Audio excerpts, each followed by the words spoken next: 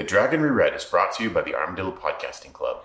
Did you know that the rarest element in the periodic table was actually discovered by an armadillo? Surprisingly, it's not armadillium, but it's beryllium, which was discovered by Beryllium armadillium, the sire of all armadillos. I did not know that. Name. His name. I did not know that. Sorry, I stepped on that. For more Armadillo facts, to find out how you can access episodes a day early, and to check out our other podcasts, visit us at armadillo.club.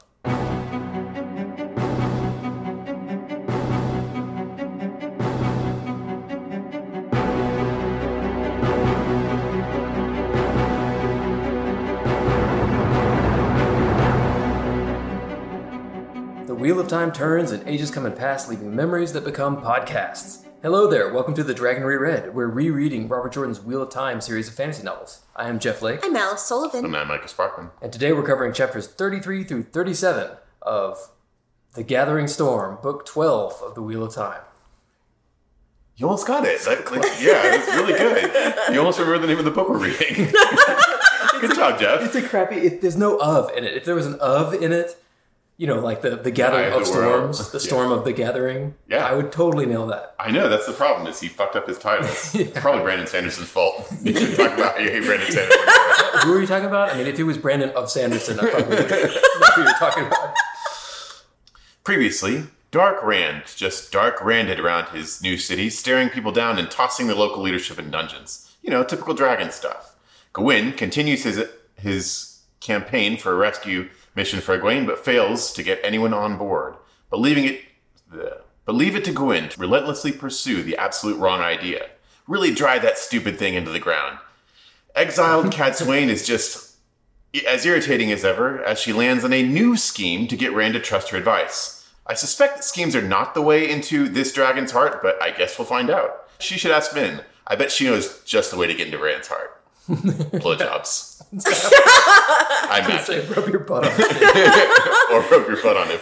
I mean, they're not called blowjobs, they're called blowing the dragon. Blowing the dragon, that's right. Anyway, from there we hop onto the Nynaeve train, and it does not disappoint. After a fight with Rand, she decides it's time for action. We end up with an array of break-ins, beatings, and death threats, topped off with a narrowly failed escape. And Nynaeve walks away with a solid lead in her custody in the form of a Chandler's apprentice / poisoner / potential dark friend. Good to see that NDA still delivers. Yeah. Nice. Chapter 33, A Conversation with the Dragon. Icon of the Dragon. So Nynaeve presents that Chandler's apprentice to Rand. And he's kind of a dick about it. Yeah, it's Dark Rand. Yeah. Dark Rand is an asshole. She's given him a solid clue, and he still manages to be kind of a grouch about it. Yeah. They reason that the boy can't talk because of compulsion, just because of the reason that other messenger guy couldn't talk. And Rand's like, just heal it away. It's fine. Yeah, just see what you can and, do it backwards. It's funny because everything that we've read about compulsion up to this point is it doesn't work like that. Like even Grendel is like, oh, if anyone takes this compulsion up, they'll be dead, or they'll be, messed up. And Rand himself admits that he doesn't actually know how to heal it. But he's just like, I don't know, you're smart, figure it out. But she does. It totally works. Yeah. She does, yeah, I know. Because it's motherfucking Nynaeve. Yeah, but but as she's describing it, like it sounds kind of horrific what a compulsion is. It's like a net of fish hooks in its brain or something like that. Yeah. But yeah, she does it anyway. I love Nynaeve is throwing shade about him and Min not being married. She's like, why are they not married? Yeah, if we were the two rivers, we'd have them both in front of the women's council. I guess. Yeah. Or the women's circle, yeah. Wait till she finds out about the other two. Yeah, I know. Wait, does Nynaeve not know? Oh, shit, she doesn't, does she? Oh, yeah, because she would lose her mind about that. Yeah. She's going to love hearing about not just the polygamy, but an unwed Rand impregnating another woman. Oh, yeah. Oh, yeah, with quadruplets, right? Or something. Or yeah. something. Oh, man. Oh, man. Yeah, impregnated an unwed queen. Yeah, whoops. That's just not done in the two rivers. Yeah. Nynaeve's amazing, though. I was really impressed. I thought I was kind of like, I'd seen everything she could heal, and that was cool. But, like, this was really cool to read. It was really impressive. The description of it, like, she was performing brain surgery. It was amazing. Yeah, I think she's a genius. She is. Yeah, it was pretty cool. It was pretty cool the way it was described, too. It was just, awesome. So she does get the compulsion off, and the boy is able to give away Grendel's location, which is Natrin's barrow, and then he dies. Yeah. That was convenient. It was actually kind of sad, I thought, the way this kind of panned out. And the way Nynaeve, felt about it was pretty on brand for her. It was seriously, he took advantage of her. He manipulated her and did something that she would never want to do, Yeah, we'll talk a little more about this later after other stuff happens, but I have to wonder if she's going to be on his side till the end if he keeps acting like this. Right? Yeah. Yeah, this was very dark Rand, and I think this was to me, this was like a big turning point for their relationship, because Nynaeve, I mean, this is like a pretty big breach of trust for her, healing is everything to her, and he made it kind of like a killing thing, Yeah, and her loyalty is one of her greatest strengths, but I think her sense of morality is even greater, so I don't know if she's going to cut ties with Rand or not. Yeah. Right, yeah. And if he loses Nynaeve, he is effed. Yeah. Yep. She actually confronts him about it directly at the end of this chapter. She's like, dude, you've gone too dark. We're all worried about you. And Rand's like, I know, right? I'm super fucked.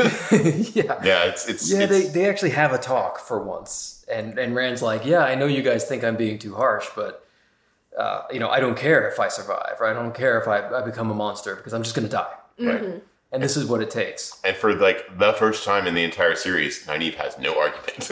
Right. She's like, I don't know what to say to that. Yeah. Yeah, it's rough. Mm-hmm. Very dark Rand. So Dark Rand is super intense now, and he tells her that he plans to take care of Grendel after the Shanshan deal. Yeah. So I guess he's got I guess those are the two ways he's going to take care of Aradnaman, right? Yeah. He's going to chill out the Shanshan and then kill Grendel, and then everything will be solved here. Yeah. Easy. And he also got rid of the insurgent force that was, resisting the Shanshan. Oh, right. That's true. Yeah. Hope the Shanshan deal goes through. Yeah. Chapter 34, Legends, Icon of the Dice. God, this was so good. Yeah. Matt meets with his crew as they plan their most harrowing campaign yet, going into this town where they're making posters of him. Bum, bum, bum. I think Matt has missed his calling as a story writer. I know. This is amazing. Yeah. He's not only does he have this giant military plan, where he's going to position some cavalry and then some crossbowmen to cover all entrances to the town, but he's also given all of his guys backstories. Overly elaborate and backstories. Yeah. This is it feels ridiculous, but on the other hand, you have to consider the fact that Matt has a really bad track record with random small towns, right? Yeah, that's right. He's right? Yeah. The last time it really sucked. But he's coming up with this elaborate plan, but he probably wishes he had had an elaborate plan before he went into that town full of murder people, or that one town that sank into the ground and took somebody with it, right? So Yeah. Either way, Talmanis is having a great time with it. Yeah. Then he goes and he checks with his army a little bit. He sees his cavalry guys and he sees his crossbowmen training, and his crossbowmen fire extremely fast. I looked it up. Historically, what was normal is for a fast crossbowman to be able to fire once every 20 seconds or something, and his guys are firing once every 8 seconds. This is crazy. Yeah. I was trying to imagine the thing they're describing. There's a box for the crank. So essentially, what I think it is they plug the crossbow in, and this crank pulls the string for them. Well, this is a real thing. This is a thing they had. I don't know what the century was, but it's got a little crank handle on it to pull the bow back. I've seen those, that are attached to the actual crossbow, but this seems like an external device. Well, it's got to be a new thing because it goes more than twice as fast as those ones did. That is true, yeah. So, but whatever. I chalk this up. I blame Brandon Sanderson. I don't think he totally did his research on some of the military stuff here. Because the 8 seconds sounds a little insane. The 8 seconds is ridiculously fast, and also, there was that thing where they ambushed 150,000 people and killed them all, which is a ludicrous number of people to have in one battle. It makes sense because Robert Jordan attended the Citadel and he studied military history, so it makes sense that he would have all this knowledge that Brandon Sanderson does not. It's not a big deal. It's just something that jumps out at me. Yeah. Well, either way, he's looking to improve them further. He's like, I'm gonna get Eludra on this. Yeah, he goes to visit Eludra and Leolwyn and Domon, who are just hanging out with Eludra for some reason. Yeah. And Eludra has this crazy plan to build these cannons that she calls dragons, and she wants a staggering amount of resources. Yeah, she has a shopping list for him, and she's like, I need all of the copper and tin. He's like, what do you mean? All of it. I need all of it. Every country, every mine. Give me all of their copper and tin, which I guess means they're going to make them out of bronze, right? I think copper so. and tin are that brass, probably. Yeah, brass, yeah. But he's like, Matt is like, well, I mean, how do you expect me to get all the copper and tin everywhere? And she's like, isn't your buddy the emperor of the world? Like, oh yeah, good point. Yeah. Guess we can set that up, yeah. But yeah, it turns out setting up a foundry for war machines is a little pricey on paper. Yes. But again, that's a dragon problem. Capital D dragon problem. That's a dragon problem. It's a dragon problem for the dragon. Yeah. Yeah. And then she says, but any one of these cannons will be worth 100 of soldiers. But like... 1,000. Did she say 1,000? 1,000 swords. Okay. Any one of these cannons will be worth 1,000 swords. But I think if you do the math, that's not worth all that resources because people are cheap. You know? Yeah. Dudes with swords, dudes with spears are cheap. Mm-hmm. But whatever. It doesn't matter. I mean, I guess you can handle I don't think Robert Jordan would have written the word guano. Oh, really? That's what I think. He probably would have said bat dung. Or bat droppings or some kind of other types of fertilizer. Yeah, mm-hmm. Yeah. Because it's the nitrogen, I think, is what you want in the guano. I believe so, yeah. But whatever. It's just a style thing. Try not to complain about Brandon Sanderson's style. Yeah, I mean, I think it's cool that he thought about the actual process that it would take to create that stuff back then, I suppose. Yeah. But either way, he tries to pitch his faster crossbows idea to Eludra. She's like, dude, I just invented you fucking cannons. Get someone else to work on your machine gun crossbows. Mm-hmm. Yeah. And there's some awkwardness with Eludra, because I guess, they almost had a thing, Yeah. Did they? I mean, like, they kind of did, but not really, right? I thought it was just a fun flirting thing. Me too. This little exchange, I was like, I don't know. I mean, I guess. I thought it was more on Matt's side, too. I did, too, yeah. I never got the impression that Eludra was, like, pining for him or anything like that, Right, she didn't think he was going to make an honest woman out of her. No. Yeah. And then Matt, before he can execute his plan, unfortunately, he meets the woman who was looking for him, because she comes right up to camp, and it's Viren. Before that, though, Ulver comes in to let him know that the Aes Sedai is there. Yeah. He describes how ugly the child is, and then says, maybe the men in camp were right to be teaching him weapons. With a face like that, he better know how to defend himself. I know, right? Like every time Matt sees Ulver, he's like, that kid is fucking hideous. That kid is so ugly. Every reasonable person would want to kill him immediately. Wow. Dude. Damn. I appreciate Brandon Sanderson carrying on the tradition of Matt thinking a lot about how ugly Ulver is. Yeah, just ragging on Ulver every minute. Like, I hope he doesn't ever accidentally say that stuff out loud. I mean, if it was Rand, he would be saying this stuff. Muttering into himself, this child is so fucking ugly. Child is so ugly. Yeah. It's disgusting. Yeah, oh my God, I feel like face like I threw up in my back end of it. Okay, Brandon. Yeah. Okay, Dad. Sorry. Yeah. Sorry, adopted daddy. I'm going to go hang out around my dead parents' graves for a while. Poor Ulver, man. Good thing they died before they got to see what your face was going to look like. I mean, that's probably how they died, right? Well, you know how it's a face only a mother could love? Well, your mother's dead, so nobody will love you.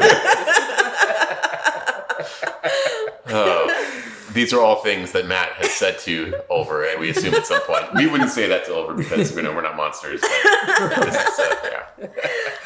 So yeah, it's Viren who shows up. Viren, I'm excited for her to be back in. She's my favorite Aes Sedai, and I love Matt, so this is going to be to me, this is like a fun mashup. Yep. And she offers briefly to travel his army with her to Camelin. Yeah, she shows up. She's like, so I heard you're going to raid my town. Please don't. I'm the one who's been doing this whole flyer thing. So, don't do that. Yeah. And Matt's like, oh, I guess it wasn't a dark friend. Except maybe? Yeah, I know. Whenever Viren's talking or anyone's talking Viren, it's just, I'm always just like a little, Yeah. Okay, Viren. All right. I'm going to put it forward. I think Brandon Sanderson is funnier than Robert Jordan. You think so? I do. I've laughed more in this book than I've laughed in the entire series, I think. Like Matt's whole backstory for that one guy who's really slow, Mandevwin. It's like, oh, how can I? He makes up this ridiculous backstory that he totally takes seriously. His aunt who took him in after his parents died, and then he left her because she was getting old. He's like, I would never leave my aging aunt. I'm going back to her. It's like, she's not real. I think, and I agree with you, Alice. I think that Robert Jordan and Brandon Sanderson have very different senses of humor, and Robert Jordan's humor to me often felt a little flat. Yeah, no kidding. And Brandon Sanderson's lands with me. I know that's not true about everyone. It's a matter of taste, but I'm inclined to agree with you. So I think you're right. I think this is very funny. I thought I think that it's a little bit, it's too funny, right? Matt doesn't have as much gravity as he usually has. Mm-hmm. Even Matt, he never had that much gravity, but there was like the cool dude who's also like kind of flippant and hides how cool he is behind this veneer of this gambler. Mm-hmm. But this guy in this chapter is just sort of like a wacky guy who's fumbling and bumbling, and you don't see the cool part of him. Maybe. Which I think Robert Jordan got that mix better. Although the stuff with those backstories is really funny. Yeah. I guess we'll see. I believe I have come across a lot of people who have said that Matt's character in particular changes a lot when the authors switch. And some people like it, some people don't. So, it's one of those things. Well, Matt's character already changed around book 3. Right? That's a good point. And that changed how I felt about Matt a lot. So, Yeah. And Matt's character is going to change a lot between season 1 and season 2 of the TV show, apparently. Yeah, did you hear about this? No. The actor's changing. Oh, really? Yeah. The actor from season 1, no information about why, but yeah, they recast Matt for season 2. He's just too into that dagger. I guess so, yeah. Okay, whatever. Yeah. So, chapter 35, A Halo of Blackness, Icon of the Shanshan. Rand returns to Falm. And he has like a little reflection moment, right? Where he's like, oh, how things have changed. Back then when I was like, Paddon Fane was the worst thing he'd ever had to deal with. And yeah, whatever happened to Paddon Fane, right? He's still out there, right? Last time we saw him, he was like in Camelin or something, or he's hanging out with those shitty white cloaks. I think he's an advisor to someone for sure, but I don't remember who. He hasn't come up in this book at all. He's an advisor to the head white cloak guy, but that guy's dead now. Yeah. So where is he now? I don't know. It's probably not important. I'm sure he won't show up at a crucial moment in the final battle and like stab Rand in the butt with his evil dagger or something. I don't know. Probably not. Right? Bite off his finger and throw it into the Mount Doom or something. There's something poetic about that. I like that. I don't know. So Rand is a very small guard, and he's going into the Shanshan strong point. But Rand doesn't feel bad about it because he's got the remote control in his pocket. And he comes upon Tuon, who's sitting there. Finally. So we get this from Tuon's perspective. Tuon meets Dark Rand. And it's cool to see Rand from someone else's perspective. Yeah, I actually often enjoy Tuon's view of our characters that we've known so much. Like, Tuon watching Matt was very entertaining because she observes a lot of things. She's a very observant person, right? Because of her training, she catches a lot of little things. And so seeing Matt from her perspective was interesting. Seeing Rand from her perspective is also very interesting. She notes all these things about him, right? From the way he like talks, to the way he's dressed, to the way he moves. So I think it's kind of interesting. But you also see all these really kind of annoying prejudices that she has. No kidding. Mm-hmm. Like just with Rand alone, she's like, well, rumor is he's a sheep herder, but there's no way a sheep herder would be able to do this. So that's got to be like a fake story they've written for him to make him more appealing to the masses or something like that. Yeah, right. So it's interesting how perceptive she is and also how blind she is in different ways. The meeting goes pretty well at first. Rand goes in really aggressively, right? He does. He commands her. He's like, we're going to make peace. And she's like, hold on now. Right. I'm the Empress, man. It probably makes sense from his perspective because he's the Dragon Reborn, right? Yeah, well, I thought the real hang-up here is that Tuon was raised on a bunch of what I would consider self-serving Shanshan prophecies that everybody is going to be, everybody has to work and be a slave to the Empress. Mm-hmm. Right. May she live forever or whatever. And that the Dragon Reborn is going to kneel to the Crystal Throne and the Empress is going to send him to Shaial Gul to fight the Dark One. Yeah. And I don't know what the story is, but I feel like those are just Shanshan lies, right? They twist the prophecies to serve themselves. I'm curious, because so far, if there's a prophecy, regardless of the source, it has some element of truth. So I wonder if these are true. It's one of those things where these are true events, but they're misinterpreted, or they end up playing out differently than we think, or something like that. It could be, yeah. My read is that it's just Shanshan twisting the existing prophecies so that they serve their political power structure, but it could be. It could be what you're saying, or could they're not really reading them right. Or they could I think of Elida, right, when she was like, oh, the what is this? She had a recent viewing where it was like, the Armelin seat will oversee the victory of the thing or whatever. She's like, well, I guess I'm doing great then, Yeah. So maybe the Empress is somebody else, I don't know. Oh, yeah, right? Yeah, that could be it. I don't know. And either way, this doesn't work. They bond. They talk about Matt, how cool Matt is. Mm-hmm. Yeah. He's a great guy. Yeah. sort of. Like, they attempt to bond over Matt, but then she starts trying to use him to manipulate Rand a little bit. It kind of doesn't work, right? Yeah. But He's then- like, slavery, not cool. Yeah. She's like, fuck you.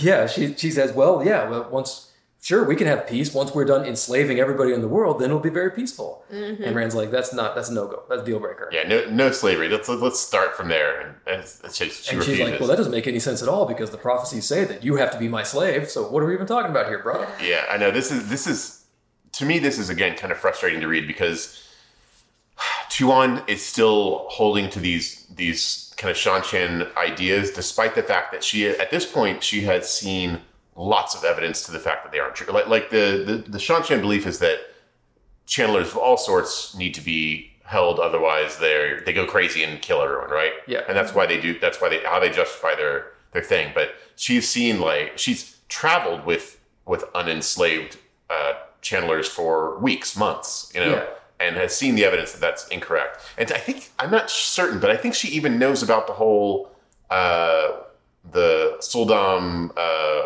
Adam controversy where they're actual channelers, right? Yeah, I think she actually knows about that. She knows about that. She knows that she can channel, right? Or because she can wield the... She must, right? Yeah.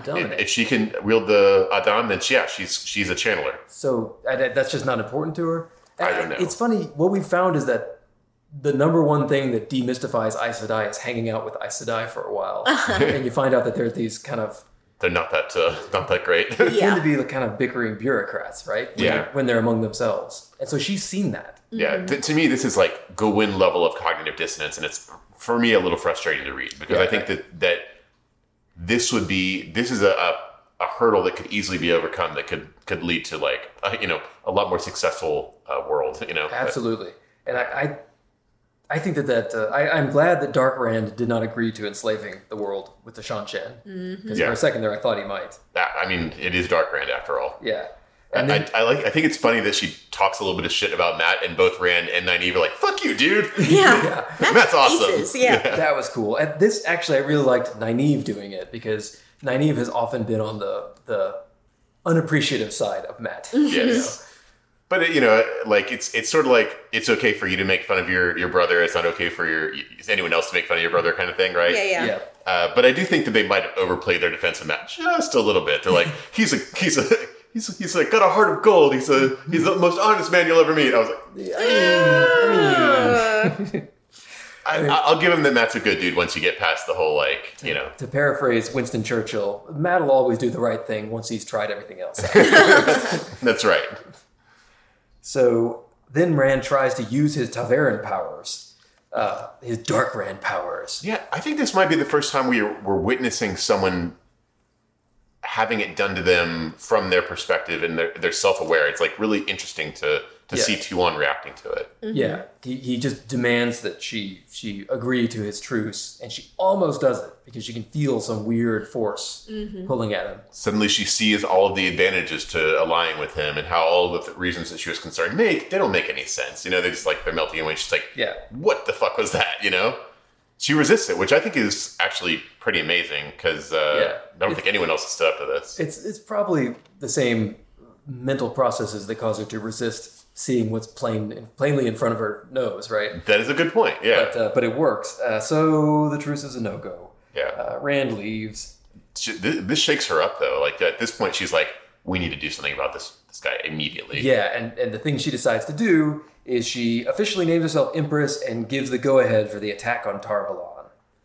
Which, we'll see how that goes. Yeah. Which she thinks that's going to be like a dramatic strike against Rand, but I don't think that matters. I don't know. I don't think it does at all. He hates Tar-Valon. Yeah, if anything, They put him in a box. Yeah, I don't know. Yeah. And it's a bunch of Elitis people, so that those two might actually cancel each other out. Yeah. I don't know how this is going to go, but... Chapter 36, The Death of Tuon, Icon of the Wheel of Time. I was really happy to read this chapter title. Yeah. It's I mean, less exciting on the delivery, but we'll get there, right? Yeah. So Viren is chatting with Matt. Two of my favorite characters, I think, probably. Yeah. This is cool. Matt immediately sees through her shtick.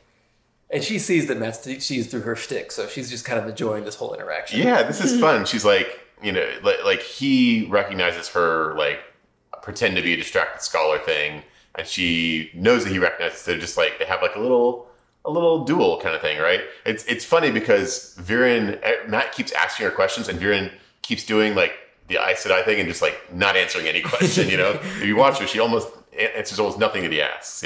Yep.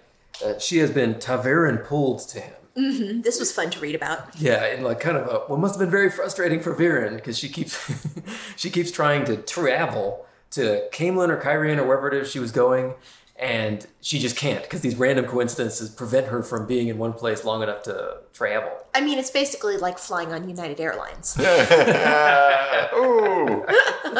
United Airlines, if you're listening to this, please check out our Patreon. Yeah, like just like you don't know what bad thing is going to happen that's going to ruin the moment for you. Yeah. United Airlines will make it happen. Yeah, it'll just pile on. It'll be a different one every time. Yep. But being Viren, she actually starts kind of studying the process. She's like taking notes. She's like, I wonder what's going to happen this time. Right. She gets methodical about it. I get that. I'd be curious about it too. Yeah, so eventually it drags her over here to this crappy little small town. Yep. And she's willing, she thinks she's here because she needs to travel Matt back to Camelin. She's willing to do it, but she has a price. Oh, first I do want to mention, she says, oh yeah, the flyers, there's something I need to tell you. The flyers came from a dark friend who just happened to mistake me for a dark friend. That's the weirdest thing. I was like, so what? Bizarre. What? Yeah, I know, right? Because you were hanging out at that dark friend party? Yeah. I had no idea. Yeah, they thought I was a dark friend, so they gave me these flyers. By the way, they're out to kill you and Perrin, so look out for that. Viren. I thought it was interesting. She challenges him to throw some dice, and he says no. Mm-hmm. Yeah. Wasn't sure about that. Yeah, so she's got the lowdown on what Matt's all about. Yeah. For sure. But yeah, she... And I like how she's like, dark friends are out to kill you. And Matt's like, yeah, okay, what else? She's like, no, like dark friends. They know what you look like and they're trying to kill you. And he's like, yeah, I know. like since book one, right? Like forever. since before we left the Two Rivers. Yeah, like literally before we left the Two Rivers, the dark friends have been trying to kill us. Right. Remember when those Trollocs attacked the Two Rivers before we left the Two Rivers? Anyway. Right, yeah. She's like, go into hiding. And he's like, sure. I mean, I guess. Why not? Yeah, I'll think about nice. it. But her price is that she wants to give him a letter, with a sealed letter with instructions for him that he can't read, that he has to do 10 days after they arrive in Camelin. I was like, if that is not the most bullshitty Aes Sedai bullshit I've ever heard in my life. Yeah, there's no... It's just like the time when he saw the arches in Rudian that he wasn't supposed to go through. Like, you knew this was going to happen. Right. There's no way around this. Yeah. Was that when it was? I'm trying to remember. When did he go through arches? Or Well, no, it was in door. a basement. In Ruidian, it was a door. Yeah, the door. But wasn't there the- something else? He was in like Tarvalon or something? Yeah, there was another... It was And in- Nynaeve, I think, was there. And she was like, don't go through that. And of course, he immediately went through it. That was the first archway where he learned he asked his 3 questions or whatever, right? Yeah, but then he went through the second one in Ruidian, and he saw it. Yeah, I'm okay. Basically, And literally Rand, every... he was hanging out with Rand, and Rand was like, "You stay here." And, Yes. And like, don't go through any doorways. So literally every single time Matt is told not to do something, he's going to do it. I was like, I cannot believe he hasn't even opened this letter already. By the end of the chapter, I was disappointed. Like, when she hands it to him, it's literally the first thing he tries to do. She's like, not yet. He's like looking at the letter, like, Yeah. No. No. Either way, Matt does manage to bargain it up to 30 days. Well, the bargain is he's like, I'm not going to do that. I'm not going to open this letter. I'm not going to do your stupid instructions. I'll just walk to Camelin. Yeah. And she's like, okay. Here's the deal. I'll travel you to Camelin, and then you either have to open the letter or you have to wait eventually 30 days after the bargain. Yeah. In Camelin. Yeah. For me to come back, apparently. Yeah. I don't know. I mean, he considers it to be a good deal, but my Aes Sedai bullshit alarm was going off pretty hard at this point. No kidding. Yeah. And she keeps calling him Matrim the whole time. Yeah. It's the thing Tuon used to do that I didn't like. And Fael did that with too, I feel she? like.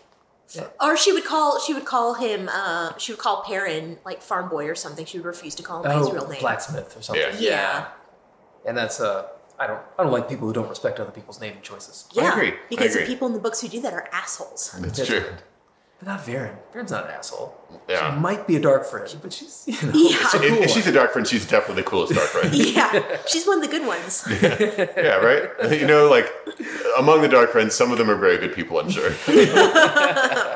But either way, they strike a deal. Yeah, and that's the deal. Because he's thinking, like, I'm going to hang out in Camelin dealing with the dragons anyway, and we got to prepare for the rescue mission on the Tower of Genji or whatever. Yeah, this way he's converting his 20 travel days to 20, like, preparing dragon days or whatever, you know? So I think it is probably a good day on paper, except that there's definitely some bullshit going to happen. Absolutely. Yeah. So, and whatever's in there, I don't know. I don't know what could be in there. I don't know what Viren wants. I don't know either. But he sees that she's got a bunch of other sealed packets, which I assume are other things full of instructions for people. Yeah, for other people. Yeah, I don't know. Mm-hmm. Yeah.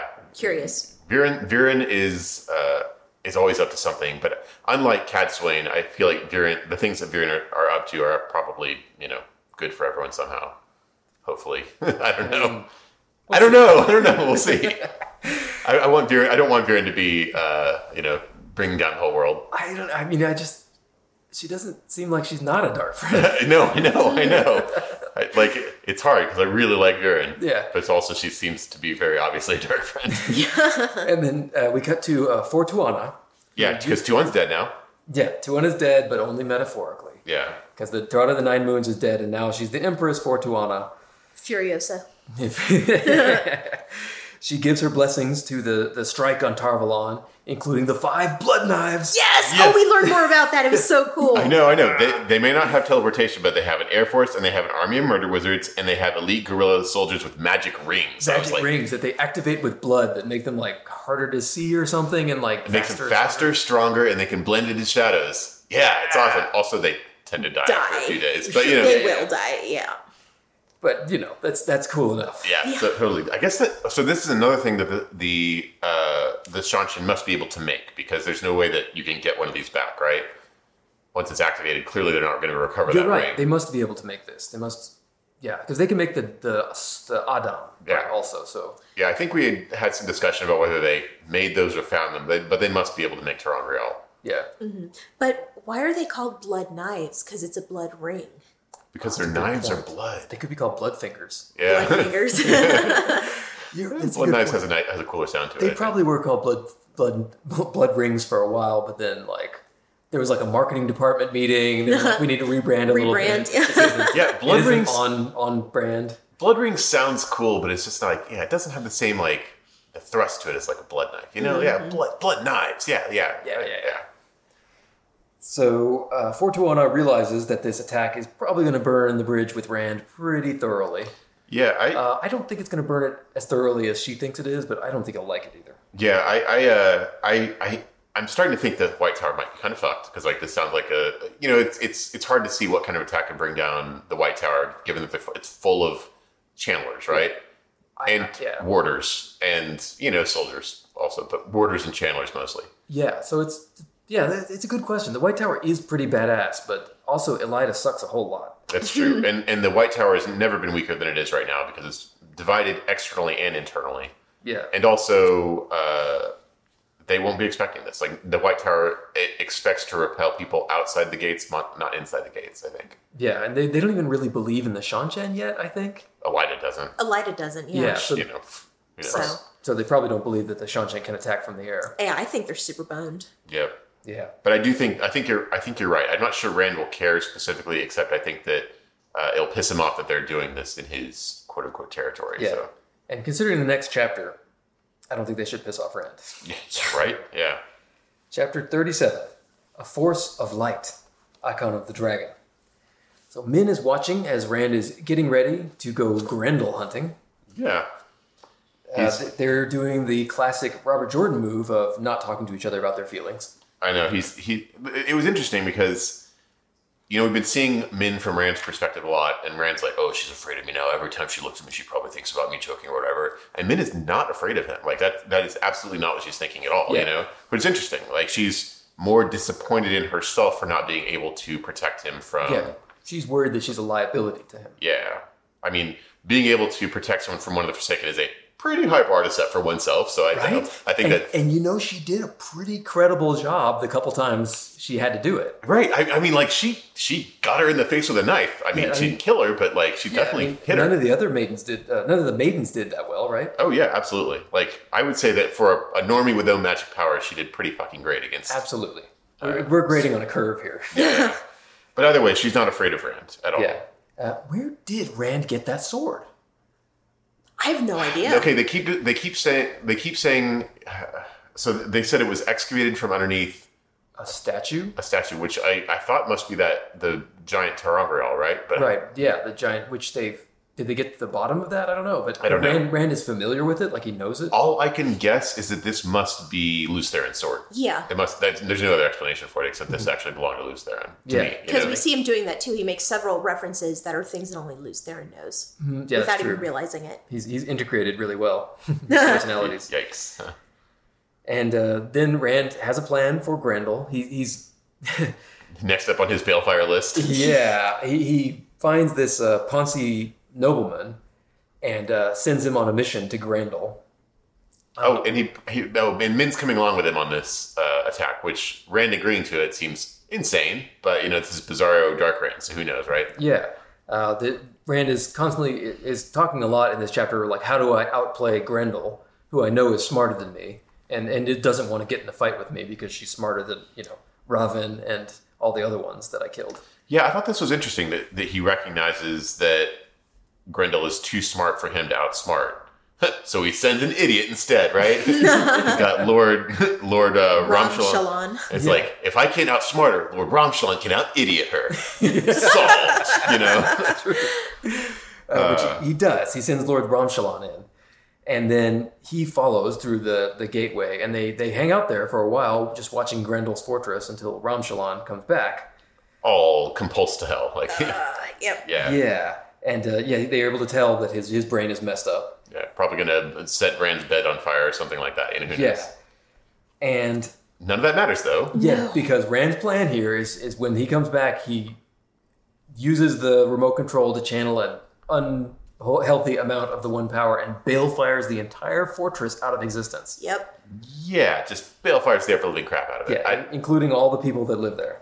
Yeah, and he knows that it worked because suddenly Ramshalon's compulsion is gone. Right. Yeah, which means he killed Grendel back in time. I mean, it was an effective plan.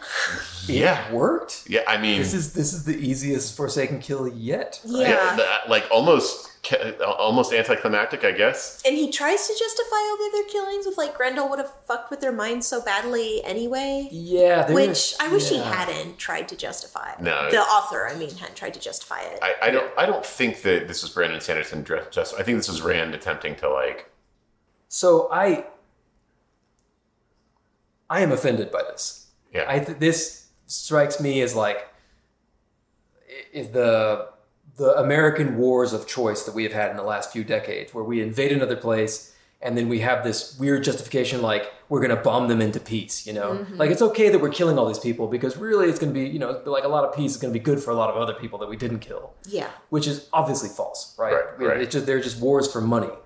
And I find this kind of offensive to have somebody presenting this. The offensive part was not Rand presenting this because this is Dark Rand, right? That's an evil thing that evil people say in the real world. An evil person in this story is saying it. What offends me is later on when Nynaeve is like, he's kind of right.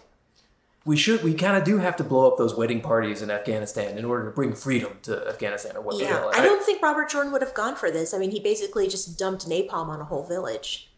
Yeah, I think he would have played it differently. Yeah. I think that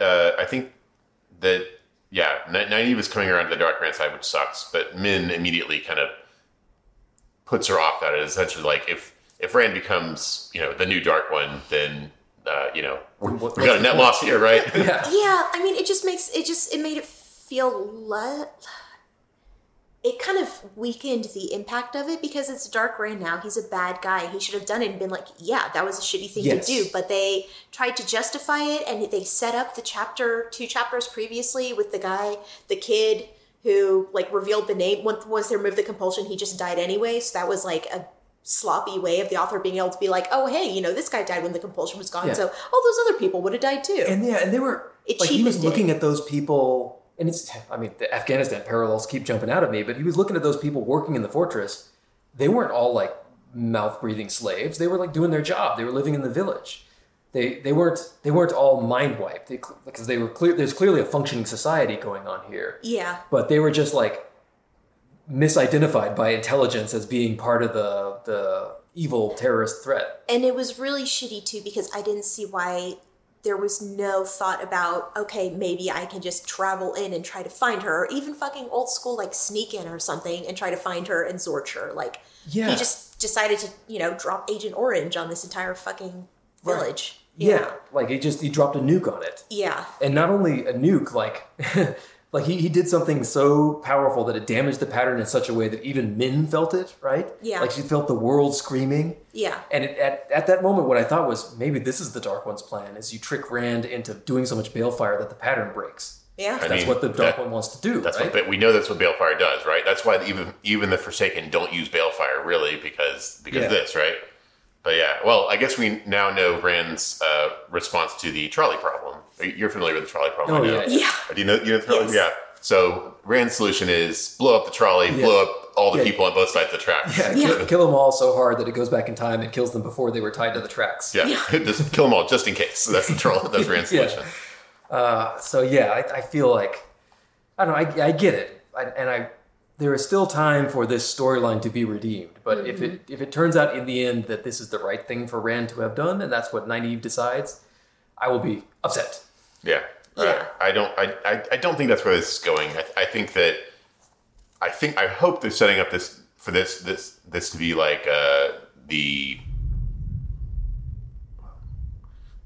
ominous. This is like Rand's rock bottom is what I'm hoping, is like this is the turning point where they're like, this is too far, Yeah, I hope so. Yeah.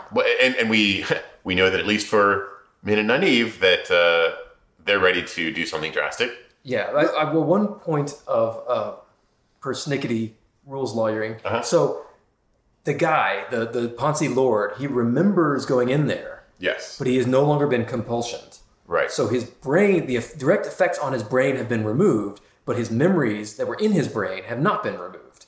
Yes. So that's the case usually with this. I think Matt had something similar, right? That's how it works for everybody, Yeah, so wouldn't that have worked if he had just killed Grendel? Wouldn't that have worked for all the other people who had been compulsioned by her too?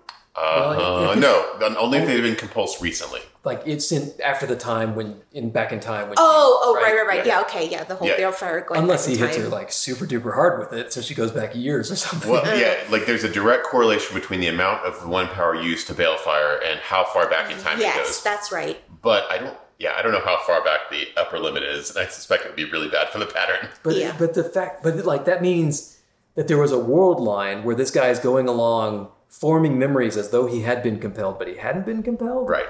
Yeah. That's weird. Uh-huh. Like that they have the memories, they just moved to a different place. Like if he would have walked to a different place in that time because Grendel had been deleted at the time, like he wouldn't even have, in the world line where Grendel was deleted, he wouldn't have gone into the fortress at all. I'm not going into the time travel. Yeah, you don't want to pull that thread. Yeah. My conclusion actually is that in this world, consciousness is something that exists outside of the pattern. I think it must be, yeah. It's something that can perceive the pattern even when the pattern itself is inconsistent. I think that jives with everything else we've seen where weird things are happening and people recognize them, right?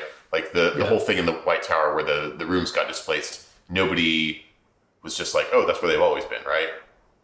Yeah, that's true. That's a a good good point. point. Yeah, same thing. Same analogy. Okay. I was disappointed with Nynaeve. I thought that she was going to be completely horrified because Nynaeve has a very strong moral sense. And I think it would have, if she was really horrified, it would have set up a really interesting tension that has started growing about how long Nynaeve is going to continue working for Rand if he's Dark Rand now. Absolutely, yeah. And Nynaeve, as we've established, is one of the last people he can trust. Yeah. Yeah, this is, I see what's happening with Nynaeve. I don't think I think she doesn't have a solution is the problem, right? So she's like, I don't know what to do with this.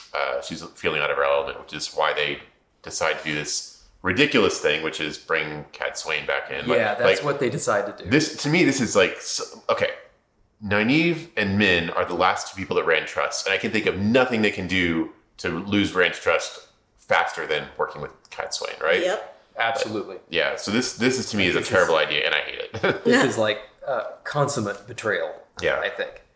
And Nynaeve's like, we need to talk to Cat Swain and find out what she's scheming. And Min's like, how do you know she's scheming? And she's like, It's Cat Swain. Yeah, and then she goes in there and Cat Swain just Cat Swain's all over Oh her. my god, she treats her like such shit. Oh, yeah. It was Nynaeve is awful. the key to her whole plan. Nynaeve is who she needs to do her scheme. And she's like, oh, well, you totally suck. And I'll just give you some orders and fuck you. Yeah. Oh god. Yeah. This another part that was very frustrating to read. Like she's every bit as shitty as we've come to. Like this is like to me, this is maybe the worst Cat Swain's ever been. Is when Nynaeve walks in, is like we need to like comes to her like with an olive branch and is like we need to talk about this. This is a really bad situation. Cat Swain's like yeah, that's really bad. Get the fuck out. And Nynaeve's like dude, what, dude, you know? Yeah, Yeah. exactly. So. But Yeah. Nynaeve sucks it up just like Rand used to do because Yeah. I don't know. I don't know why Nynaeve. we as readers can't be lost from this fucking Right. brutal character. Yeah. I hope Cat Swain chokes on a tea bag that was left in her cup of tea, and Yeah. and nobody helps her because everybody hates her. Everyone's just like, why don't you deal with that bag? Why don't you use one of your hair turn rail to get it out of you? Nothing? No? You got nothing for that, huh? Oh, well, guess you're just going to choke and die. Either way, she has Nynaeve. She tasks Nynaeve with going to get Perrin, which Right. I don't know. I guess we don't. I don't know. I'm not sure why she would think that he needs Perrin. I think that Perrin's probably a good idea, but I don't wonder what her thinking I is. don't know. My opinion of Cat Swain's planning abilities is low, so maybe her plan is just I'm going to get his bros back together, and they're going to chill him out. Yeah, I mean, maybe, right? I don't know. Guess we'll find out. Let's see. And Min is there. She's going along with this, but she at least is still concerned with getting Rand to the last battle sane and not evil. Yeah, it's interesting hearing it from her perspective too, because her thinking is essentially like these people are here to get Rand to do what they need. I want to help Rand. Like that's her position is more of a supportive. I guess you could say that she's the last one in Rand's corner here. Nynaeve seems to be betraying Rand in this Cat Swain plan, and Min is there, but I think Min is still on his side. Yeah, I think so too. But Min had a new vision of Rand. Like a vision, she saw a dragon mount with a big chunk taken out of it and lots of clouds around the peak. And I don't know what that means, neither does Min, but I kept thinking like, what if like they find out that it's actually just like a big old piece of cake? It looks like a mountain, and she was just looking at it really close, and it's just a big bite taken out. Yeah, it's like Rand's birthday cake. It's a dragon mount, and then he just takes a big chop out of it and like grins at him. Yeah. It's probably not what it is. Yeah. Like, hey, you know what? It's hard to say, Jeff. Could be. Let's see. Anything else? Or question? Yeah, we've got a question from Mark who wanted us to discuss how we feel about Wheel of Time being in the far future, how that affects the story, and why it makes Wheel of Time more unique among fantasy literature. Yeah, well, I think we talked about this a little bit earlier on in the series, like early on, because in the earlier books, Robert Jordan dropped a lot of the far future hint stuff with the stories about. Let's see, I think Tom brings up some stories about A lot of astronauts, and then he also references like Ann Landers and Mother Teresa. And there was the other people who were popular in America in the 80s. And the Cold War with the two giants that were Mosk fighting. and Merc and That's the right, EMDRs. yeah. Wait, So- no, not EMDRs. Oh, ICBM. ICBMs. And the ASMRs. ICBMs. Yeah. So yeah, I mean, like I think that's a really interesting theme, and I'm a little disappointed that we don't get as much of those anymore. I mean, I'm trying to remember the last one that we got that was really clearly like a reference to an Easter egg or whatever. That might have been that Mercedes logo thing, right, from Tenshiko's museum. That was in the Pan Arts Palace. There were a ton of them. That was another big dump. There were 2 big dumps, I think. Yeah. Weird choice of words. Yeah. Yeah. So, but that was a long time ago, and I feel like we haven't gotten as many of them. But either way, that wasn't really the question. It's something we've talked about a couple times, but I don't know. I think it's cool. It makes some parts of this series less fantasy and more sci-fi. Like that, I think that for me, that it really informed the way I perceived the Age of Legends when they did talk about it. Mm-hmm. It made me think of the Age of Legends as like a science fiction society as opposed to like a magic society, you know, even though it is magic. Mm-hmm. Yeah, I kind of, I'm always the negative one, right? Yeah, I kind of don't like it. I don't like my fantasy and my real world mixed. I don't like my fantasy and my sci-fi mixed. Yeah. Because it kind of makes the world less magical in my mind. But it's so subtle and it's so well done. in this book that I wouldn't really bring it up as a complaint. It's just not my favorite aspects of the books. Yeah. But in terms of like how it affects fantasy books, there's actually kind of a sub-tradition in fantasy of doing that, especially in older fantasy. Like, the Lord of the Rings, right? You may have heard, written by Tolkien, Tolkien. Tolkien. It's positioned explicitly as a history of the real world, right? The real world is like later in that time. And so were the Conan books by Robert E. Howard. Like, it was the age of, what the hell was it called? The age of Hyboria or whatever. But that's the prehistory era of the real world, is the time that all that Conan crap happened. Oh, interesting. And more recently, Gene Wolfe's Book of the New Sun, which is positioned as a fantasy book. It's the best fantasy book, by the way. Is positioned as a fantasy series, but it's actually far future sci-fi. But it's so far future sci-fi that it's effectively magic, right? Yeah. You actually recommended that, and I read it. And it's a fun read for sure, but it's also a difficult read because they don't fill the gaps for you. I think there's a point where he's writing his called destrier or whatever. It's just like a name for He doesn't say horse. Yeah. It's a kind of war horse, but like he describes it having like claws or something like that, and he doesn't. Yeah, and the way it works, it's like in book 2 or something. He's been riding this horse for like 2 books, and he mentions its claws. And that's when you realize that this thing he's writing is not a horse. Not as we would think of it, right? That's the way Gene Wolfe writes his books. Like, the more you read them, the more you understand them. They're not meant to be understood the first time. Yeah. I mean, is it really that unique, though, than what Wheel of Time is doing? Because I'm also thinking there's a book you recommended for me, which takes place in different ages. You have, like, it starts in really medieval times, and then it goes to, like, super sci-fi. Canticle for Leibowitz. Canticle for Leibowitz. Yeah, and one of the time periods is the real world, isn't it? It starts essentially in the modern time, like in the present, right? And then it goes after some sort of horrific apocalyptic event. The first one is like post-apocalyptic, but real world. Yeah.